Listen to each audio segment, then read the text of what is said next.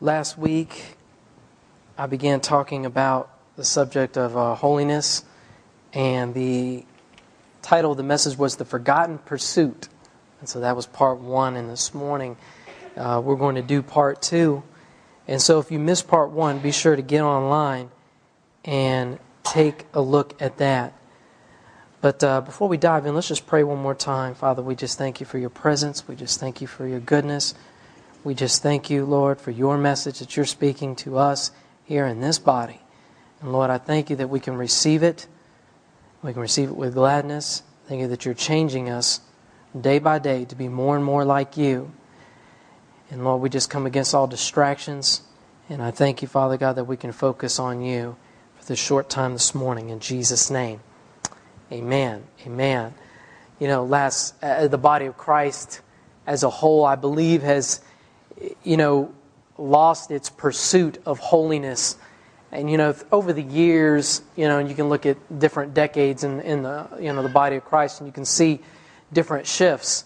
And as we've come into the season of, what a lot of people would call grace, or a season of, you hear a lot of teaching on grace, I believe that sometimes you can get a little too far over and you can miss sight that we serve a holy God and that we are commanded in the Scripture to be holy. And we need to understand what that means and what it's and how to do that and what we need to do to get on that pursuit, on that track to pursue holiness. The Bible's really clear that we're to be holy. And, by and large, a lot of Christians, just having sin in one's life, it's become the norm. It's like it's okay because there's going to be a little bit. We're going to have a little bit of sin because, man, we can't be perfect. There's no way. But the Scripture says to be perfect as I am perfect. And that's what, God was saying. And He said to be holy. And I believe that God would not have put something in His Word that we could not do. Something that was, quote, too hard for us to obtain, too hard for us to walk in. And so I believe that we need to pursue holiness and that we can walk in holiness and we can walk in right standing before Him. And I believe there's been a lot of misconceptions about what holiness is and how to achieve it. And so last week, as I was going through studying, for the message, one of the things that God put on my heart, and we'll go ahead and we'll put it on the screen. It says, the do comes after the who. The do comes after the who. And what I mean by that is your behavior will change after who you become, which is you become like Christ. You become a new creature. You become separated for Him. Now remember, holy, the first time we saw the word holy in the Scripture was when the burning bush was coming. And, coming out and this voice was coming out of this burning bush to Moses. He said, take off your feet, for this is holy ground. And, take off your shoes. Don't take off your feet. That'd be kind of, I've got feet on the brain with my little feet pin and everything. But you take off your shoes because this is holy ground. This is and what he was meaning is this is a separate place right here. This is a totally separate area on this mountain where you're at right now. This area. Because over there, that wasn't holy over there. Now, when you stand over here next to this bush, you stand over next to me, this is holy. This is separate. This is consecrated. This is a totally different thing. And that's what we're to be, is separate. Separate. And when you become separate, then your behavior will follow. The do will come after the who you become. And so we need to understand holiness not as a new behavior, activity, or disciplines. Holiness is affections. It's new desires. It's new motives that then lead to new behavior. Now, our behavior still has to change, but our behavior is not going to change without those new desires, without those new affections for God.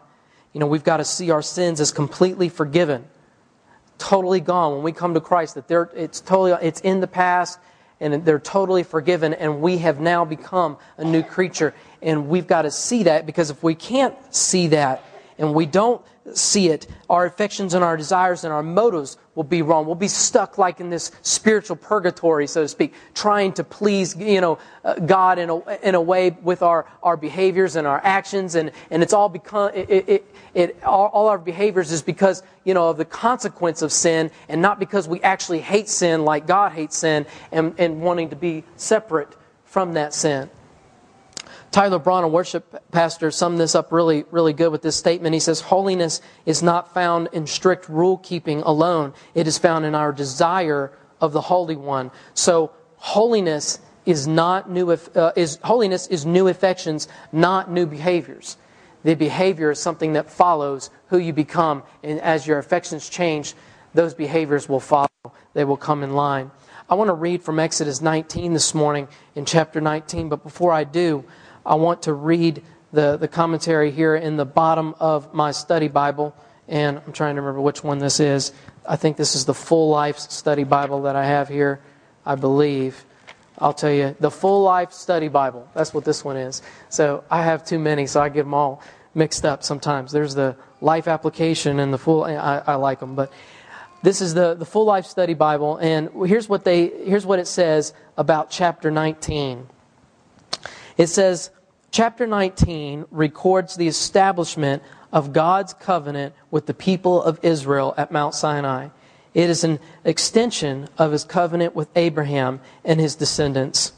This covenant was based on Israel's prior reconciliation with God and their ongoing fellowship with Him. It defined the conditions by which Israel would remain God's treasured possession, continue in His blessing, and carry out His will for the nation. God intended that Israel be a unique people, chosen and separated unto Him for this purpose.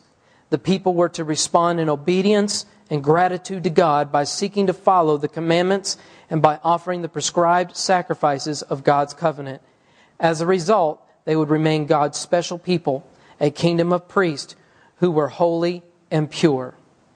Now I want to read verse 5 and verse 6 of this chapter. It says, now therefore, if you will obey my voice indeed and keep my covenant, then you shall be a peculiar treasure unto me above all people, for all the earth is mine.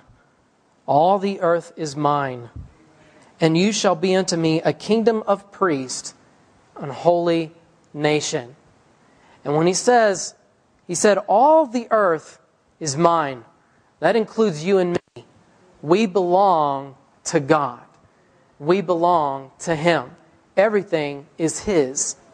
And the thing I believe that God is speaking to us is that we need to start acting like it by changing our affections, by running to Him. And so that we can change our behavior, so that our behavior will come in line with what the Scripture says, being separate, being holy. And therefore, it's not a chore. It's not something that is just, it's too hard. It's not something that we got to write down, make all these lists of do's and don'ts. Okay, I don't do this, I don't do that, I don't do this. And we don't have to get caught up in that. It'll be easy. It'll be easy not to do this or not to do that, because we're just so in love with God that we can't help but please Him. I also want to read the commentary out of the bottom for verse 6, the verse that we just read, in reference to a kingdom of priests and a holy nation. This is important. As part of God's purpose for the Israelites and bringing them out of Egypt, they were to be a kingdom of priests. In other words, separated and consecrated for God's service, and a holy nation. Likewise, believers under the new covenant must be a kingdom of priests and a holy people. In other words, people separated from the world's ungodly ways and walking in God's righteous ways and holy will. So that's very important, is that we're reading and we're seeing what was in the old covenant, but it also is in the new. In 1 Peter chapter 2, verse 5, it says, you also are lively stones, are built up a spiritual house in holy priesthood, to offer up spiritual sacrifices acceptable to God by Jesus Christ. But you are a chosen generation, a royal priesthood, and a holy nation, a peculiar people, that you should show forth the praises of Him who's called you out of darkness into His marvelous light. And you know, something that really speaks to me in that verse right there, he says that we're supposed to be a peculiar people. I mean, really different. And in this society that we live in now, you know, this whole term Christians and being Christians, many times you just don't see the difference. You just don't see it. There's nothing really too peculiar about them.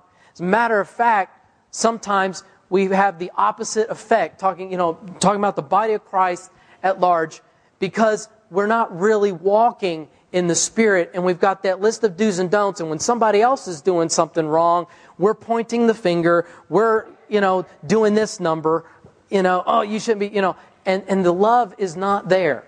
And so we're not that peculiar people, those that are separated for Him, those that treat others the way that they should be treated, as the Scripture says to be. And so therefore, when we're seen, it's all them, just those Christians, all those Christians. How many know what I'm talking about? How many have seen that before? We see it in the news, we see it in the media, we see it in the movies, we see it in the TVs, we see it all around us.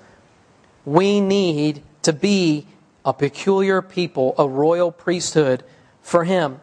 In 1 Peter chapter 1, verse 13, I read this, and I want to read a few more verses out of chapter 1 this week. It says, therefore, beginning in 13, therefore prepare your minds for action. Keep sober in spirit. Fix your hope completely on the grace to be brought to you at the revelation of Jesus Christ.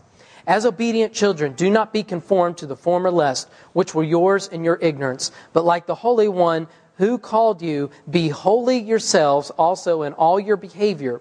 Because it is written, you shall be holy, for I am holy. If you address as Father the one who impartially judges according to each one's work, conduct yourselves in fear during the time of your stay on earth, knowing that you were not redeemed with perishable things like silver or gold from your futile way of life, inherited from your forefathers, but with precious blood, as of a lamb unblemished and spotless, the blood of Christ. That right there really speaks to me. I want to look at verse 14 though one more time. If we can put verse 14 back up on the screen. As obedient children, do not be conformed to the former lust, which was yours in your ignorance. So what are we to be holy and separated from? The former lust. And this word lust, it means desire, craving, longing, desire for what is forbidden. Desire, say it one more time, craving, longing, desire for what is forbidden. So if we find ourselves craving, longing, desiring for what is forbidden, we've got to run to Jesus. I mean, pretty much, we've got to run to Him. That's our key. See, we've had it to where we know what is forbidden. We know what's wrong. Okay, we've got to get rid of the former lust. We've got to not, crave and desire those things. And so when we start to have those thoughts, when we start to have those desires, I'm not supposed to do that. Oh, man, Lord, forgive me. And then we're trying to do it on our own.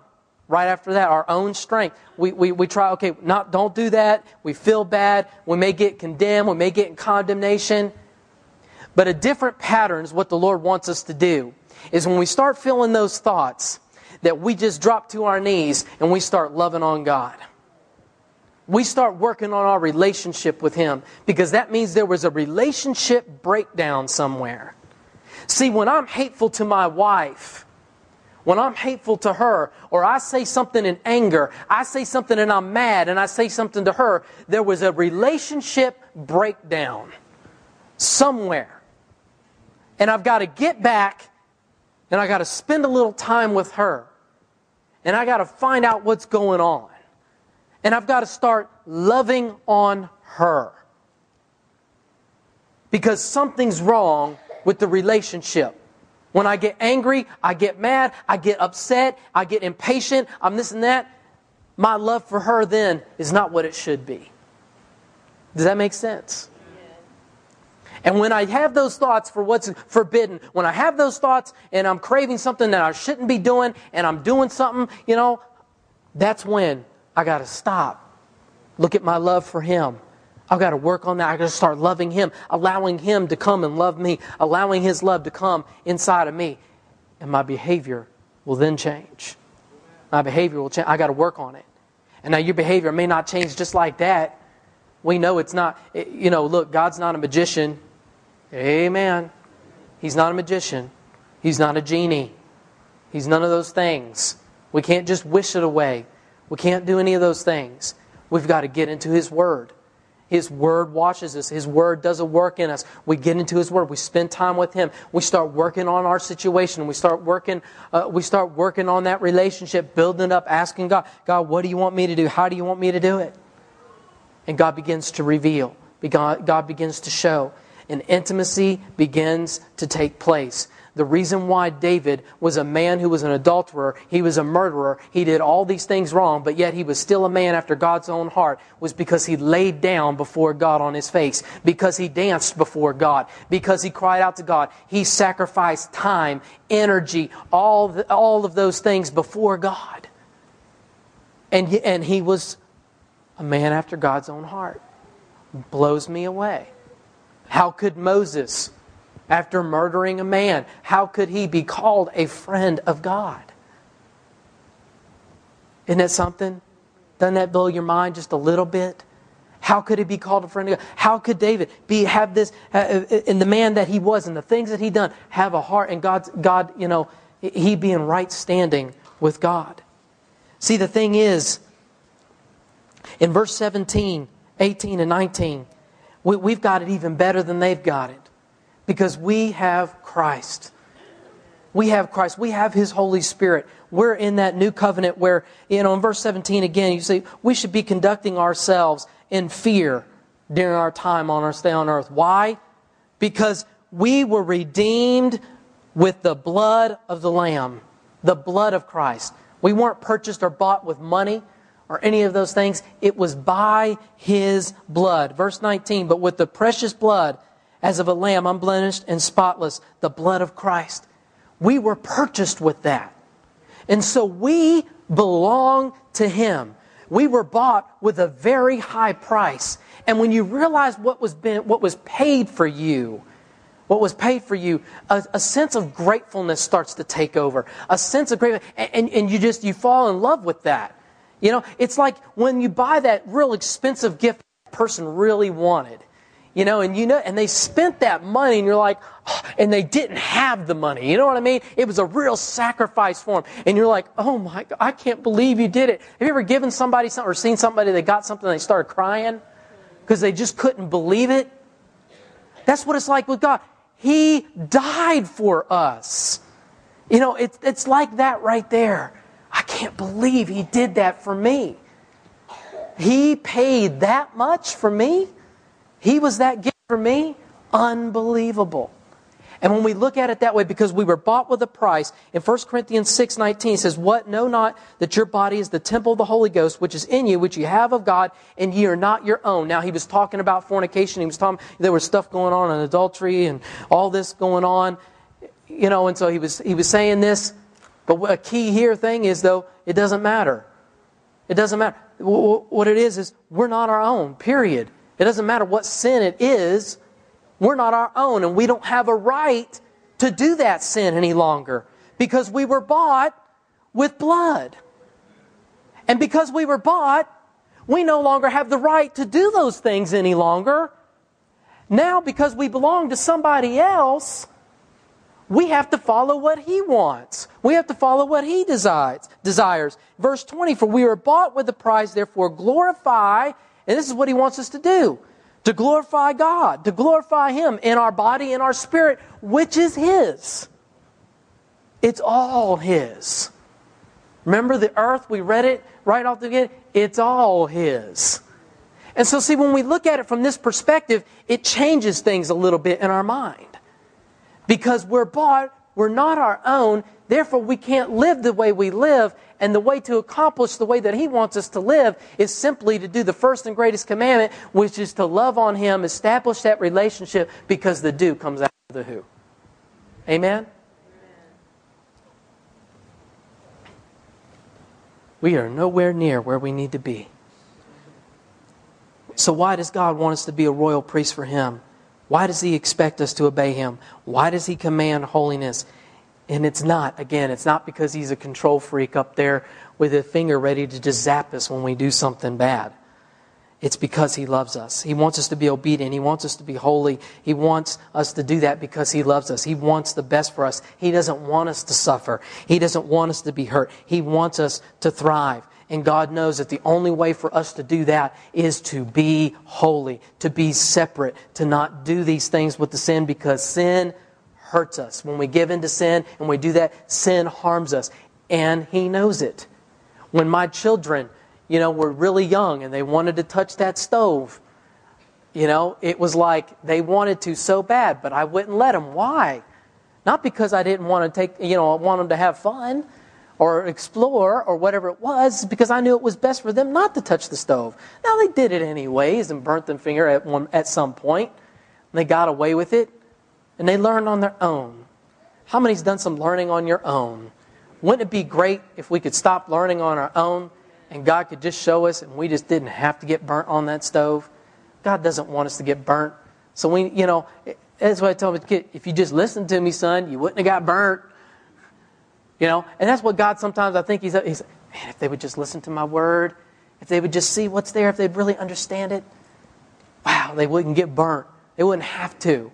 They could just love on me, get with me, no more getting burned on the stove. Why? Because sin is destructive.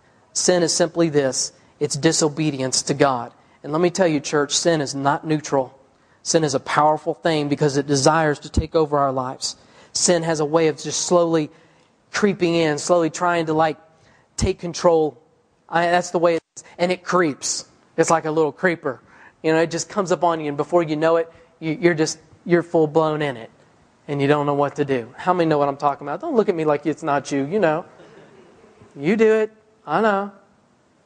But that doesn't mean we have to. Ed Cole says this: all sin promises to serve and please, but only desires to enslave and dominate. Isn't that so true? Because in the beginning we were looking at it. Oh, it sounded like a good thing to say in that anger. Oh, it sounded really good. It sounded really good and justifiable to hold on to that bitterness. It sounded really good at the time. But then we found out that we became a slave to it. Then we found out that it dominated. It sounded really good to give into that lust. It sounded really good to give into that, sexual sin. It sounded good at the time because it promised to please me. It promised to serve me. But the opposite ended up happening. I began serving it. Isn't that so true? Folks, we're supposed to be saints. The term saint doesn't mean that the believer is already perfect and incapable of sin. The believers in the New Testament were called saints. The basic idea of the term is that, saints is separation from sin and unto God. Saints, in other words, that word saints is God's separated ones or God's holy ones. But because so many Christians have been dominated by sin, we aren't looked at as saints. We're not looked at as saints. We've got to get back to where we're looked at as the saints of God. We've got to cleanse the sin out of our lives. And being cleansed is a process. For the sake of time, we're not going to be able to read all these scriptures. I'm going to tell you what the Lord was showing me. In Exodus 28, you can go just write that down. You can look it up later. You can, get into that. In Exodus 28 tells us that Aaron and his sons had holy garments made for them for the priesthood. Isaiah 61:10 says that we are to be covered with the robe of righteousness. And you look in and you study that Exodus 28, that was a long process of making these holy garments and then being clothed in these holy garments. It was a process being made holy.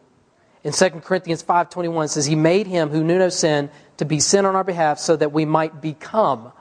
And when you look up that word, it tells us that it's a process. It's not an overnight snap your fingers, boop, you're the righteousness of God, We become the righteousness of God in Him. And so just as there was a process done to clothe Aaron and his sons in holy garments, there's a process that we go through to become the righteousness of God and to be holy and set apart for Him.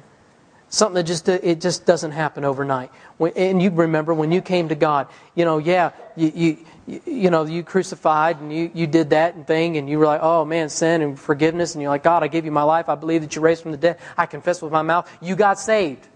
You got saved. But everything didn't change just like that, did it?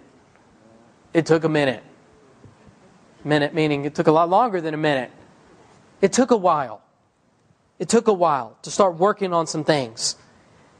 And the way to work on it is to press into Him. Righteousness means this: the condition acceptable to God.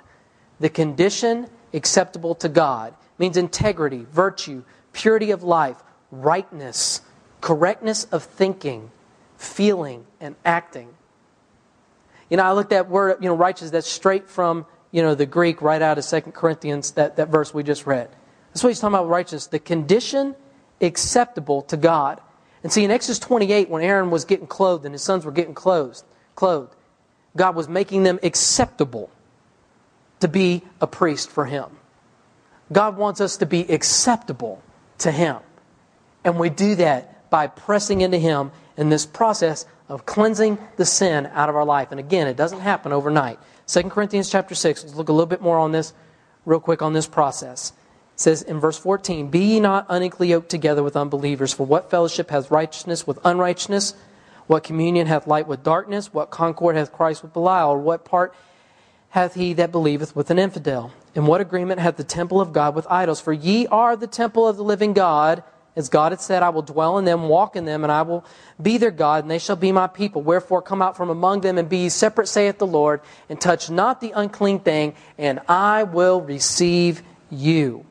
And I will be a father unto you, and you shall be my sons and daughters, saith the Lord Almighty. Now this is a passage of Scripture that I keep before me a lot, and I keep just getting more and more out of it. I keep getting more and more revelation out of this passage of Scripture.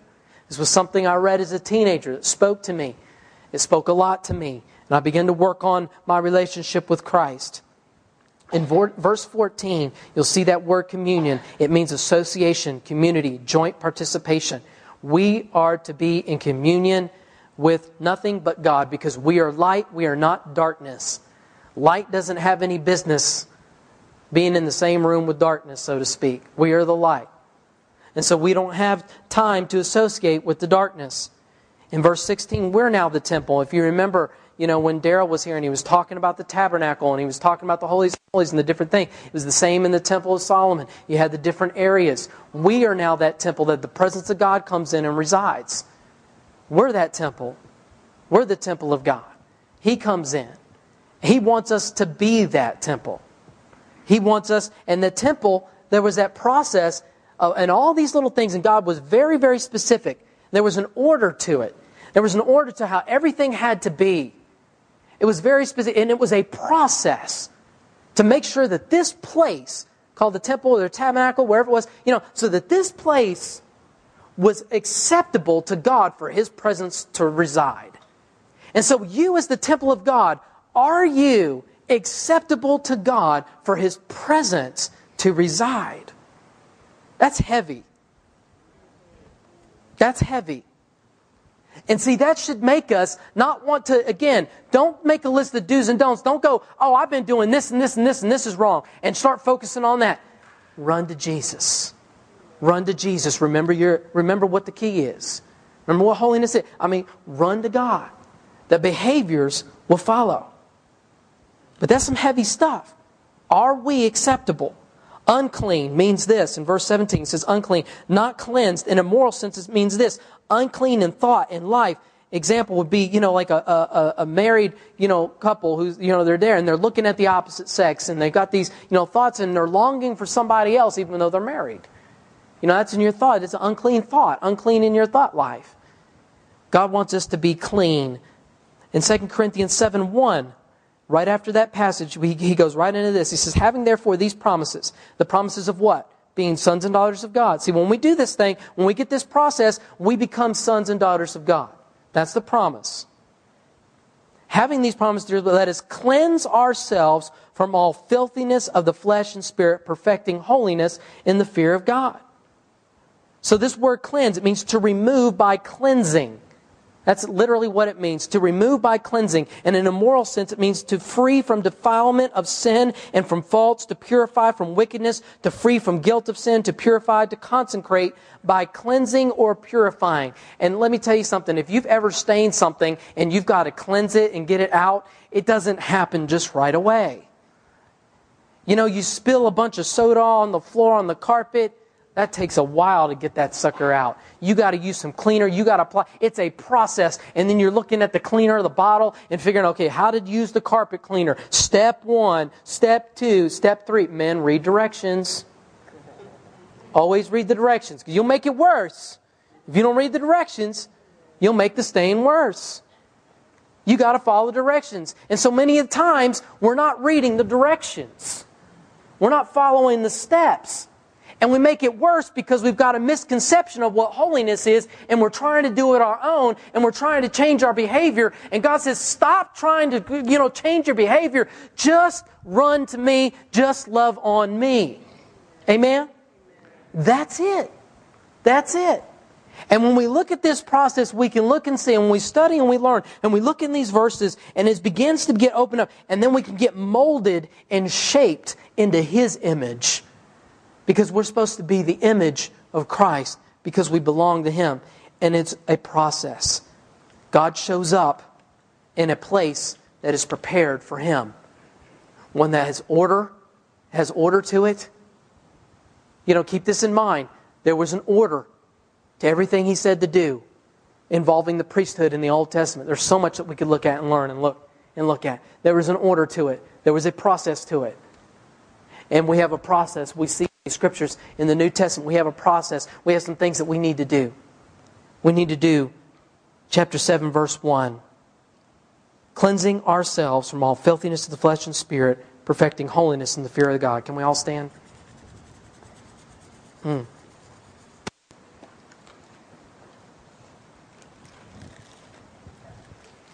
said just a moment ago is that God shows up in a place that is prepared for Him. Now we've read this scripture. I want to read one last scripture. Romans chapter 12, verses 1 and 2. And we've read this many times before. But see, it means a little something different this morning after what we just heard. I beseech you therefore, brethren, by the mercies of God, that you present your bodies. Present your temple. See, that's what that means. You're the temple of the Holy Ghost. Present yourself as what? A living sacrifice. Because see, in the Old Covenant, they had to make sacrifices before God. Jesus was the ultimate sacrifice. We know that we only have to be that living sacrifice. Holy, separate. In other words, separated. Remember, we just read the scripture. Wherefore come out from among them and be separate. Separate, saith the Lord, and touch not the unclean thing. He said, and then I'll receive you. Then I'll receive you. Which is your reasonable service. It's reasonable. Why? Because of the price that was paid. Remember? That price. It was with blood. Verse 2. Be not conformed to this world. Be transformed by the renewing of your mind. How do we do that? It's through His Word and through prayer. That's how we're transformed.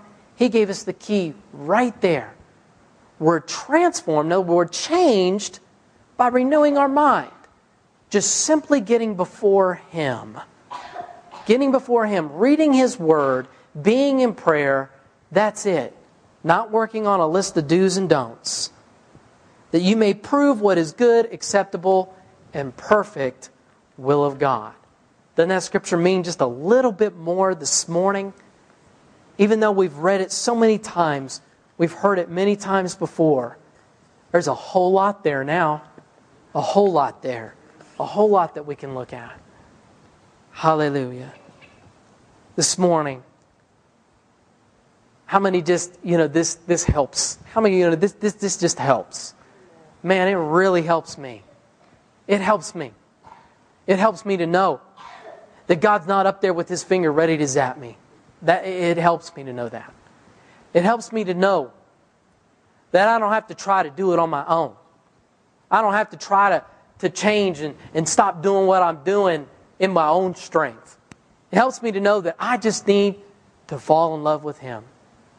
How many need to love God more? You hear, you need to love Him more. Oh my goodness. Oh my goodness. Church, do you ever get at home and maybe put some music on for 15 minutes, and just soak in His presence? You ever just stick it on and just start loving on Him? Isn't it good when you do that? Isn't it so good? And the peace of God comes on you. The peace comes. You're loving on Him. That's where we're changed. That's where we're getting molded. That's where we're becoming more and more acceptable to Him, pleasing to Him.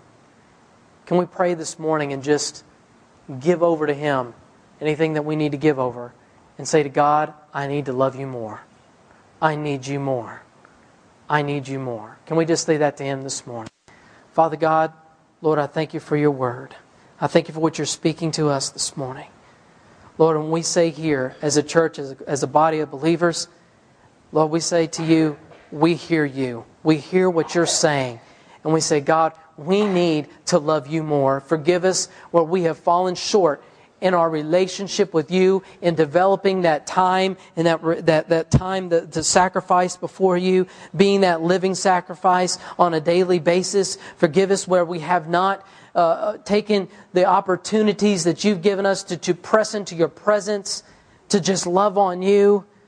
Lord, forgive us where we've gotten it all backwards, where we've run away from You and tried to do it on our own. Lord, I thank You for giving each person strength, Your strength, Lord, to be able to accomplish those things which You've already shown them.